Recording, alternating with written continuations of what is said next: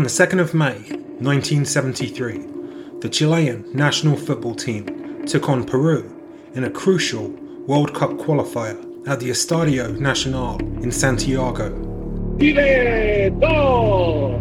Victory, coupled with success in a subsequent playoff, meant that only the Soviet Union stood between Chile and a place at the World Cup finals. That game against a nation whose government had friendly ties with Chilean President Allende would take place in November at the same venue. But Chileans would come to remember 1973 for more important reasons than football. Powerful figures had been plotting against the democratically elected Allende for 2 years, both at home and in Washington, D.C. at the White House. I would go to a confrontation with him, the quicker the better.